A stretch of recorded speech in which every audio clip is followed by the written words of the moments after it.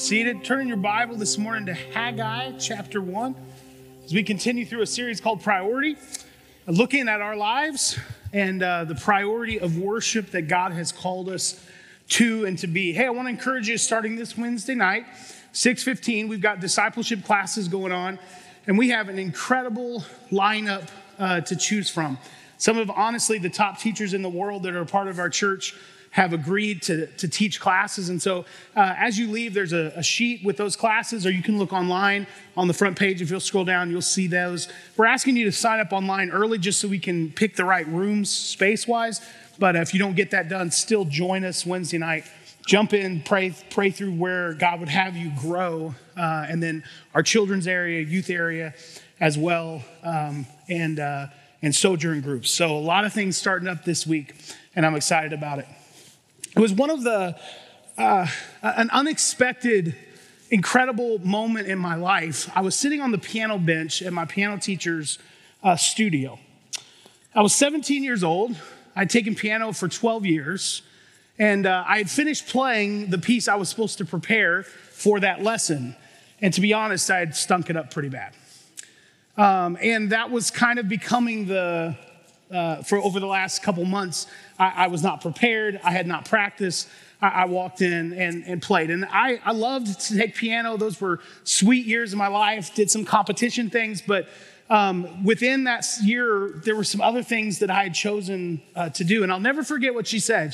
I finished, and I put my head down because I knew I hadn't done what she had asked me to do. She was quiet for a minute, and then she said these words: "Ben, I think it's time you consider stop taking piano lessons." I was crushed. I was like, wait a minute, this has been a part of my childhood. Like, I love to learn. I've loved to grow. I've loved being stretched in this area.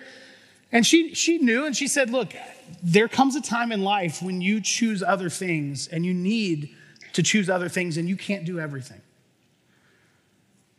And that was my last piano lesson with her as I walked out. Some wisdom that she gave me in the moment.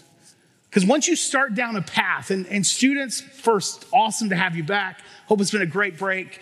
We're excited about the year. But one of the difficult things about being a student is when you start to make choices, that those choices then you say no to other things. Like when you're in high school, like the world is yours. You can go anywhere, do anything. There's many choices. But as you start to make choices, once you make a choice, that whittles other choices down. That can be a difficult thing. But every one of us has 24 hours in a day. We've all been given the exact amount of time within a day to accomplish things. And then we have to begin to make decisions. Okay, what do we do within those 24 hours that's going to make the biggest difference, the biggest advancement of the kingdom in our life? If Christ is primary and the advancement of his kingdom is primary, then every decision is filtered through that filter of what's going to make the greatest impact for the kingdom. Well, the people of Israel are in a difficult spot. As we learned last week, it's August 29th, 520 BC, and harvest time has come. They've had several harvests that haven't gone well. And so God sends a word through Haggai to the leadership and to the people and says, hey, look, your houses are finished, right? For 17 years, they had sat there. They hadn't continued the work of the temple. The foundation had been laid when they had come back, but now for 17 years, the people, they weren't anti-temple building. They just had gotten busy with other things. Other things came first. And so God sends in a word of love and says, look, I can't let you, like your houses now are done. You've worked on your houses, but inside those houses, as you go out and you harvest grain, you're in ruins. Like you're working hard and not getting much. But if you'll realize my house in ruins really holds the key to a life of fulfillment, you would stop worrying so much about your house and start building mine. So he calls them to build his house. And we looked at the first half of that message last week, and today we're going to look at the second half. But I'll remind you, we ended with the command of God through Haggai to consider your ways. Like, hold on, stop. What are you doing? And what is the result of what you're doing? And we pick that up in verse 7, the second half of this first message through Haggai. Thus says the Lord of hosts, consider your ways. He says it again. He said it in verse 5. Now he says it in verse 7. If God tells you something twice, probably for a good reason. So once again, this command to pause, to look at your life, to consider your ways. But then he goes on, verse 8, go up to the hills and bring wood and build the house that I may take pleasure in it and that I may be glorified, says the Lord. So this command to consider your ways, I think in this way, it's this. Look at your past in order to dictate or change some things about your future. I love this thought. I heard it one time. You are perfectly positioned to get the results you are currently getting. In other words, if you're completely comfortable with the results you're getting in life, keep doing exactly what you're doing because those are the results you're getting. But if you want to make a change, if you're not happy with the results, it takes a consideration of ways to come back and say, okay, because I don't like the results of the past, I'm going to change some things so that the future looks different. And that's what God is calling the people to do. If you remember last week, God gave an incredibly visual picture of what's happening. He said, you're working hard, you're making money, and you're sticking it in a bag with holes in it. So as often as you're making money, it's flowing out, it's dropping, it's going along the wayside, it's meaning nothing. Is that what you're satisfied with? And then he commands them then to go out into the hills, bring back the wood, and then he asks something pretty incredible, build the house of the Lord. I want you to do it, Israelites. You to take the actions of obedience. Go and build here are commands that he's calling them to do. And let's just stop here for a minute and see what he's doing. He's not saying, hey, just if you'll give me a 5-minute quiet time, then you can go spend the rest of the day on however you want. He's giving them a difficult task that's going to require some effort. Now, the question is he meaning the hills here, the hills in Lebanon? Where's he meaning to go get the wood? Israel's not rampant with wood, but historians tell us the hills around Jerusalem would have had some trees and some lumber for them to gather. But we know they're not the large pieces of lumber that are going to hold the roof of the temple. Cyrus had given them money to get those from Lebanon. So whether those have already arrived, whether he's telling them to go to Lebanon and get those and come back, or they've already come, we don't know. But the task is still the same. There is some personal ownership to our worship that he calls the people out on. He says, you're going to have to make an effort in this.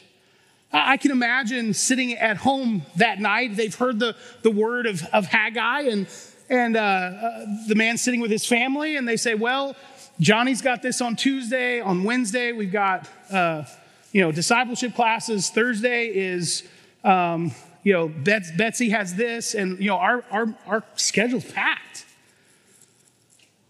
And they're sitting there and they go, but Haggai just commanded us to go and get materials. Like, when are we going to fit that in? We've still got some plumbing problems at our own house. We got to finish that. We'll get to that. That's been the problem. And yet right now, Haggai commands them to go. It takes effort. It also takes commitment. Sometimes it can be easier to just say, here, I'll give some money toward it than to do it. But the command is, you, Israelites, you go. You bring. You build. The worship of God. Restore the worship of God among the people.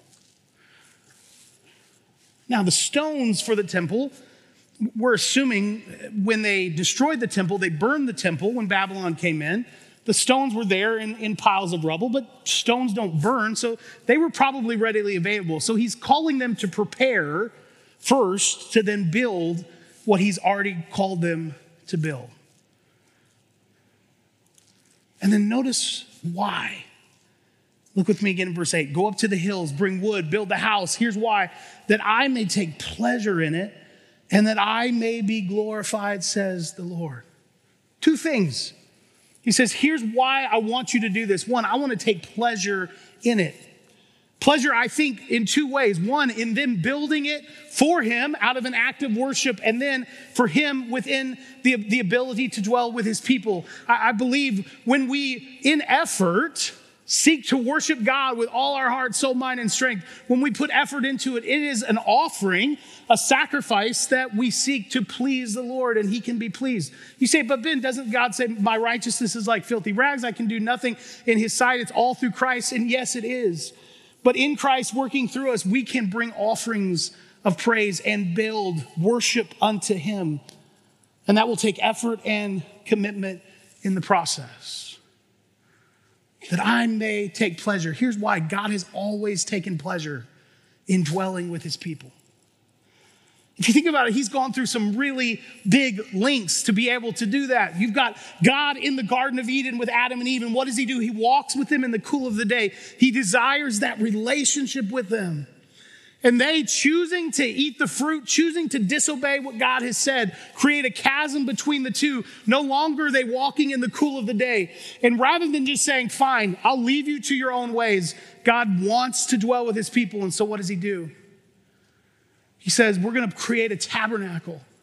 It's going to move when you move, and it's going to be in the center of the camp.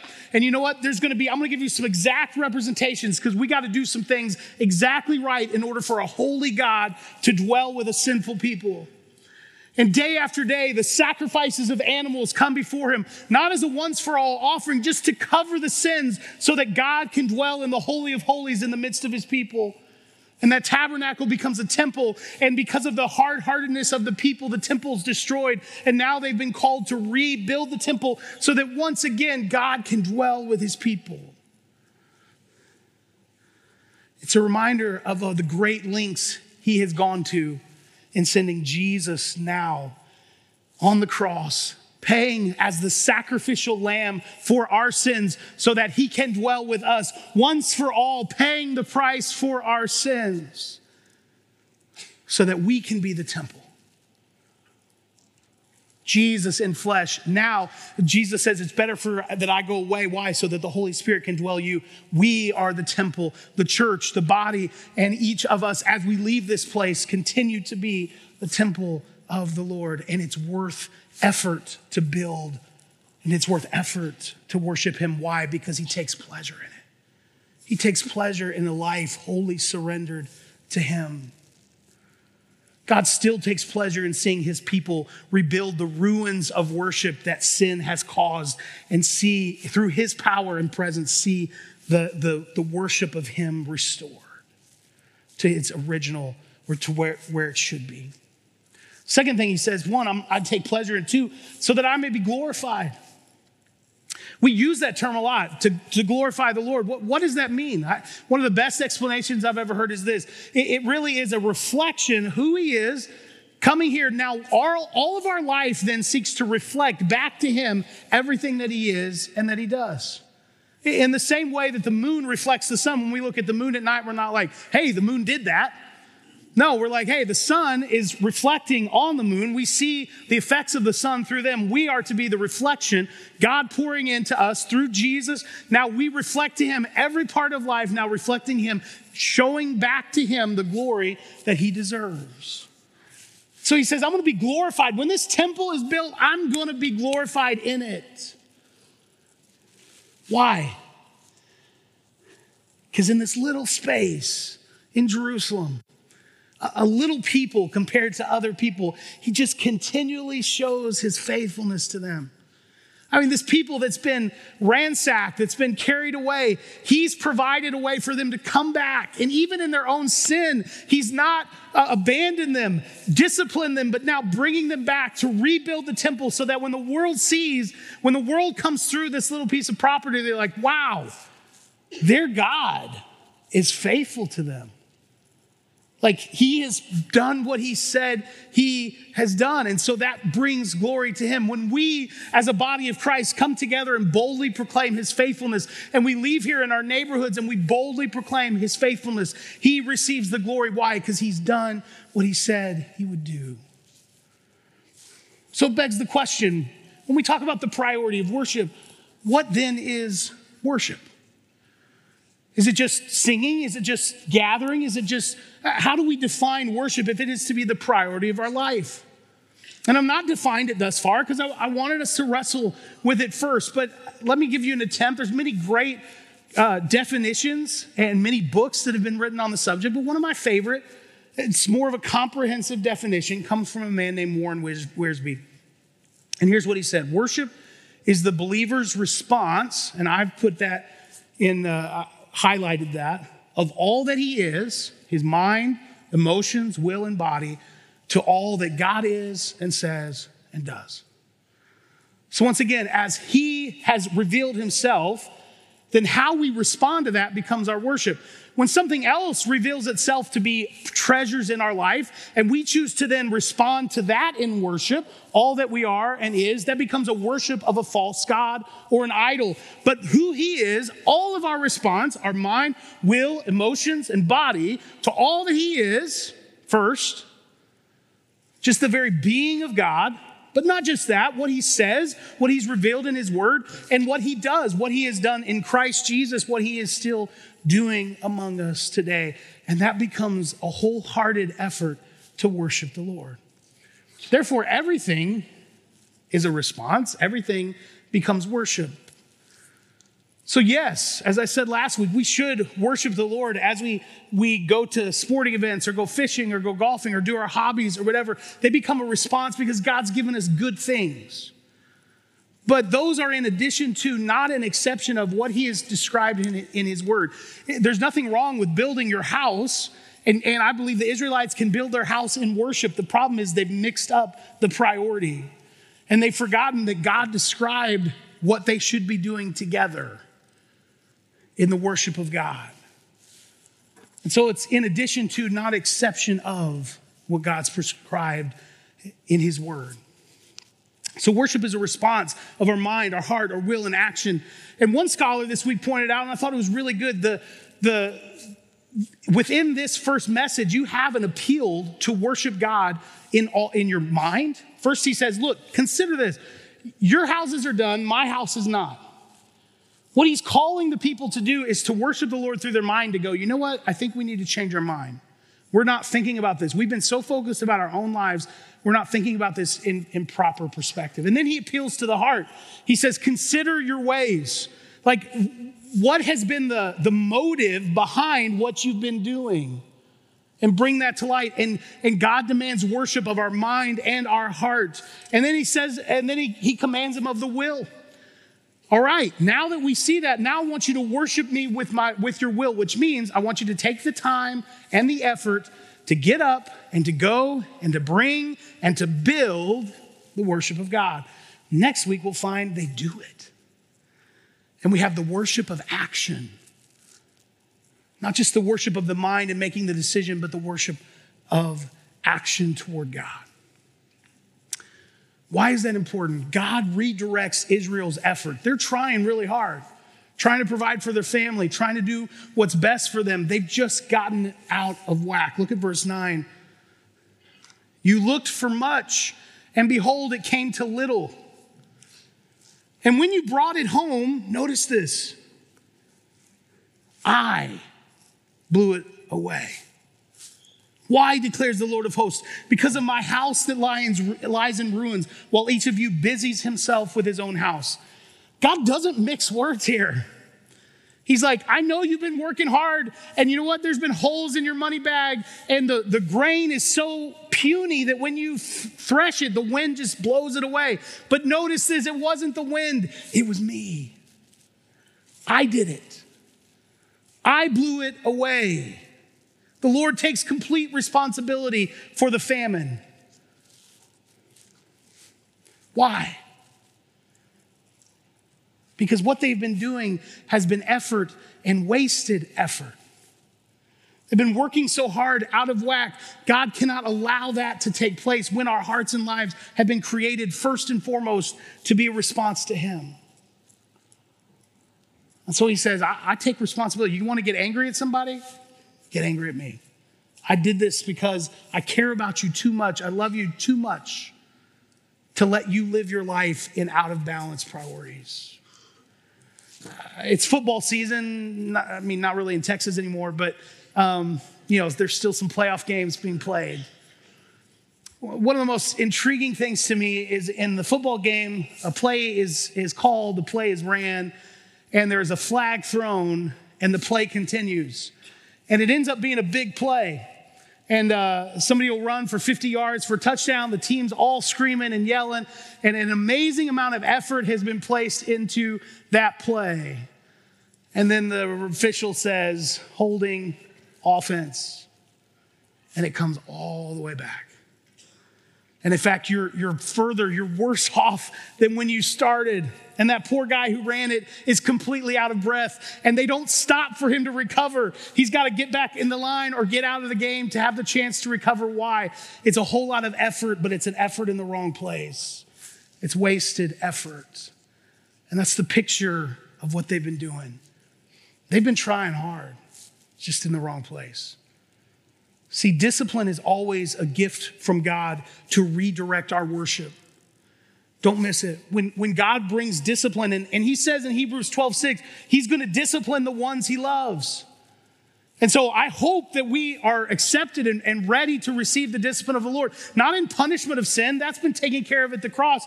But God loves us enough to redirect us and to push us toward a better and a fuller temple of worship toward him.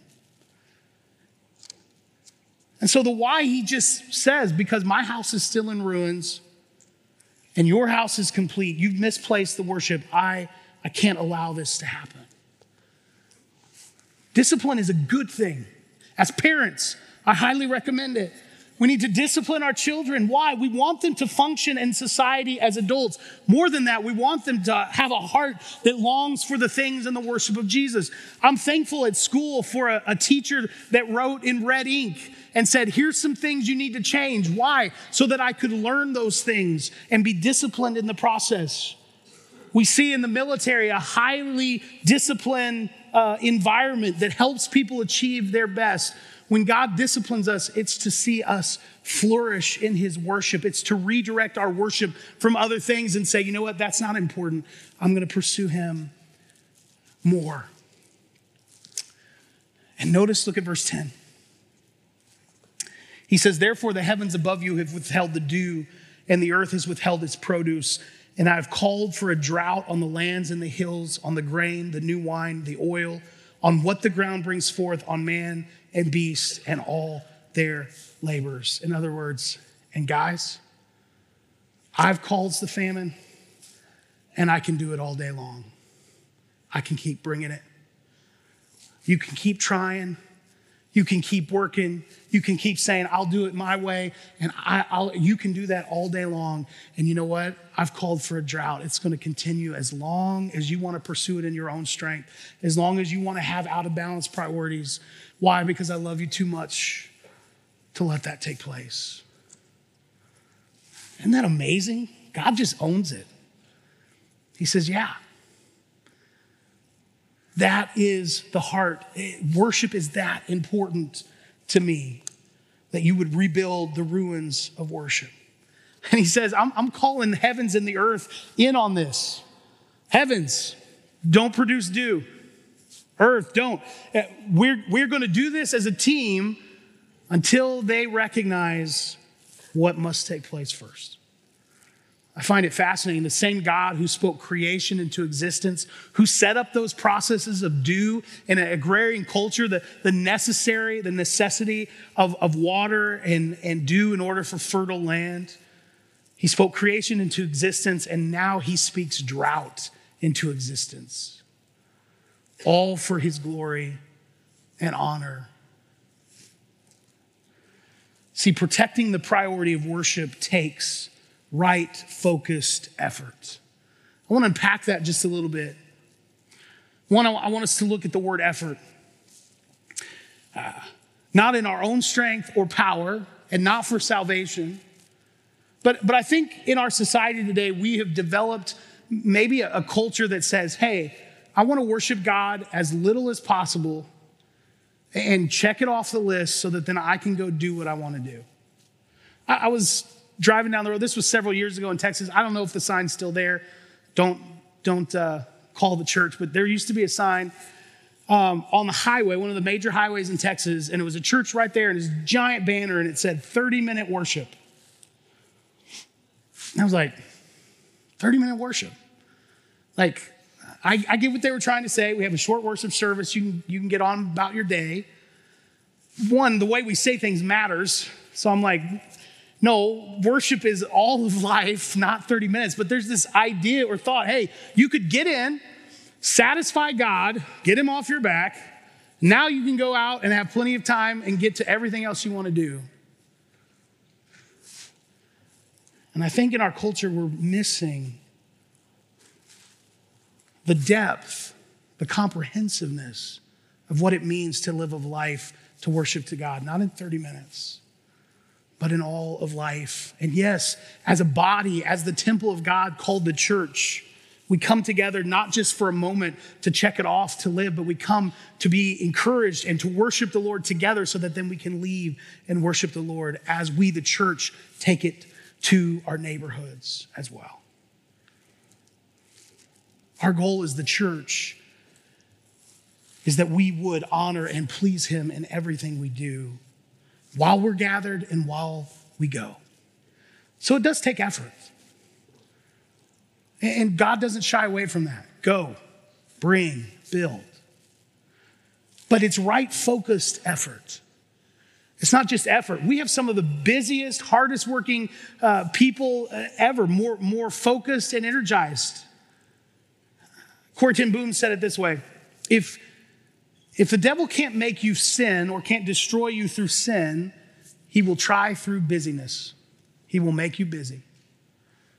And the point that she was making is that sin and busyness kind of do the same thing. It cuts off your connection with others. You're so busy, you're running, making so much effort, and guess what? Your marriage, your spouse, your time with your kids, those relationships are going to suffer. Why? Because those things don't happen through busyness.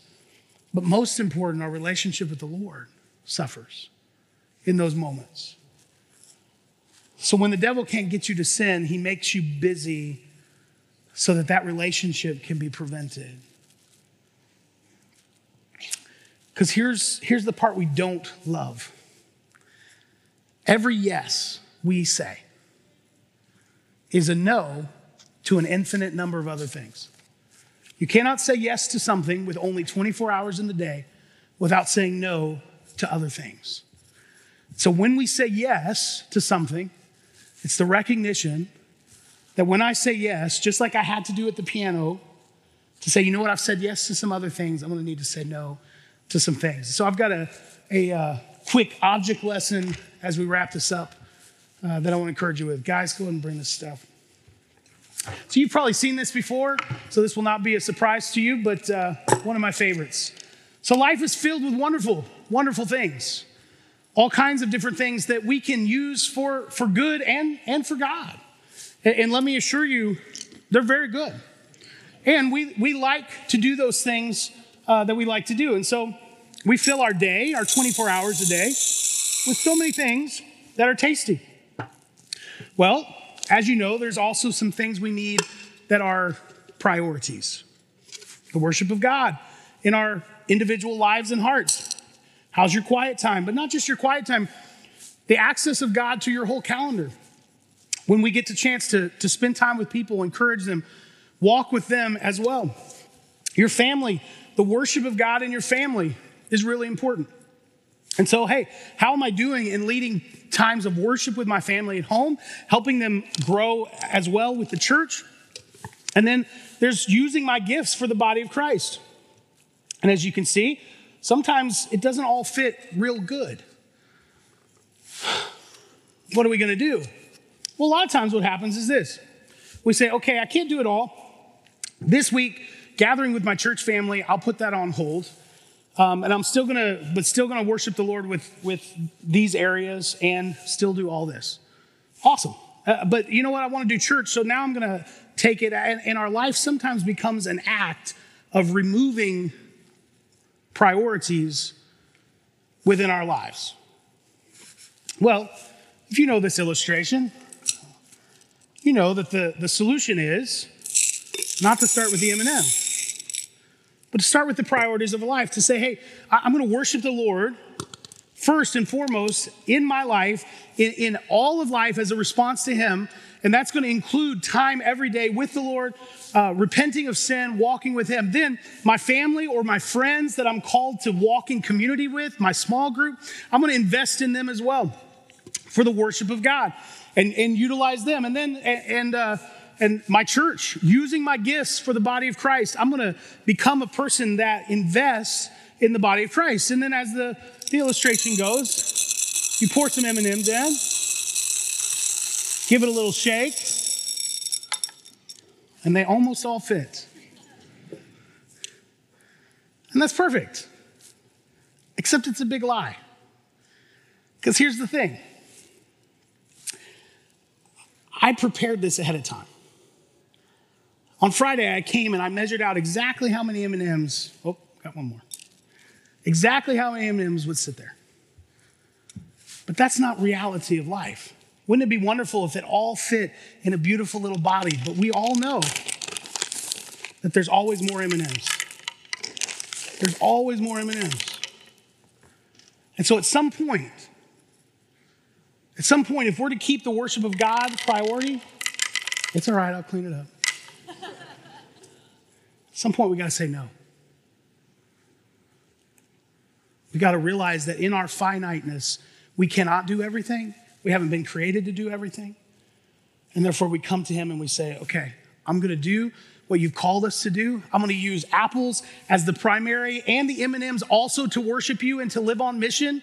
But at the end of the day, I have to say no. There will always be more things that we can add. The call to the Israelites is to go and build. And that's going to require them to stop doing some other things, to be able to do what God has called them to do and to rebuild the worship of God. Here's my challenge to you today. Since the Cowboys aren't playing, this afternoon or evening,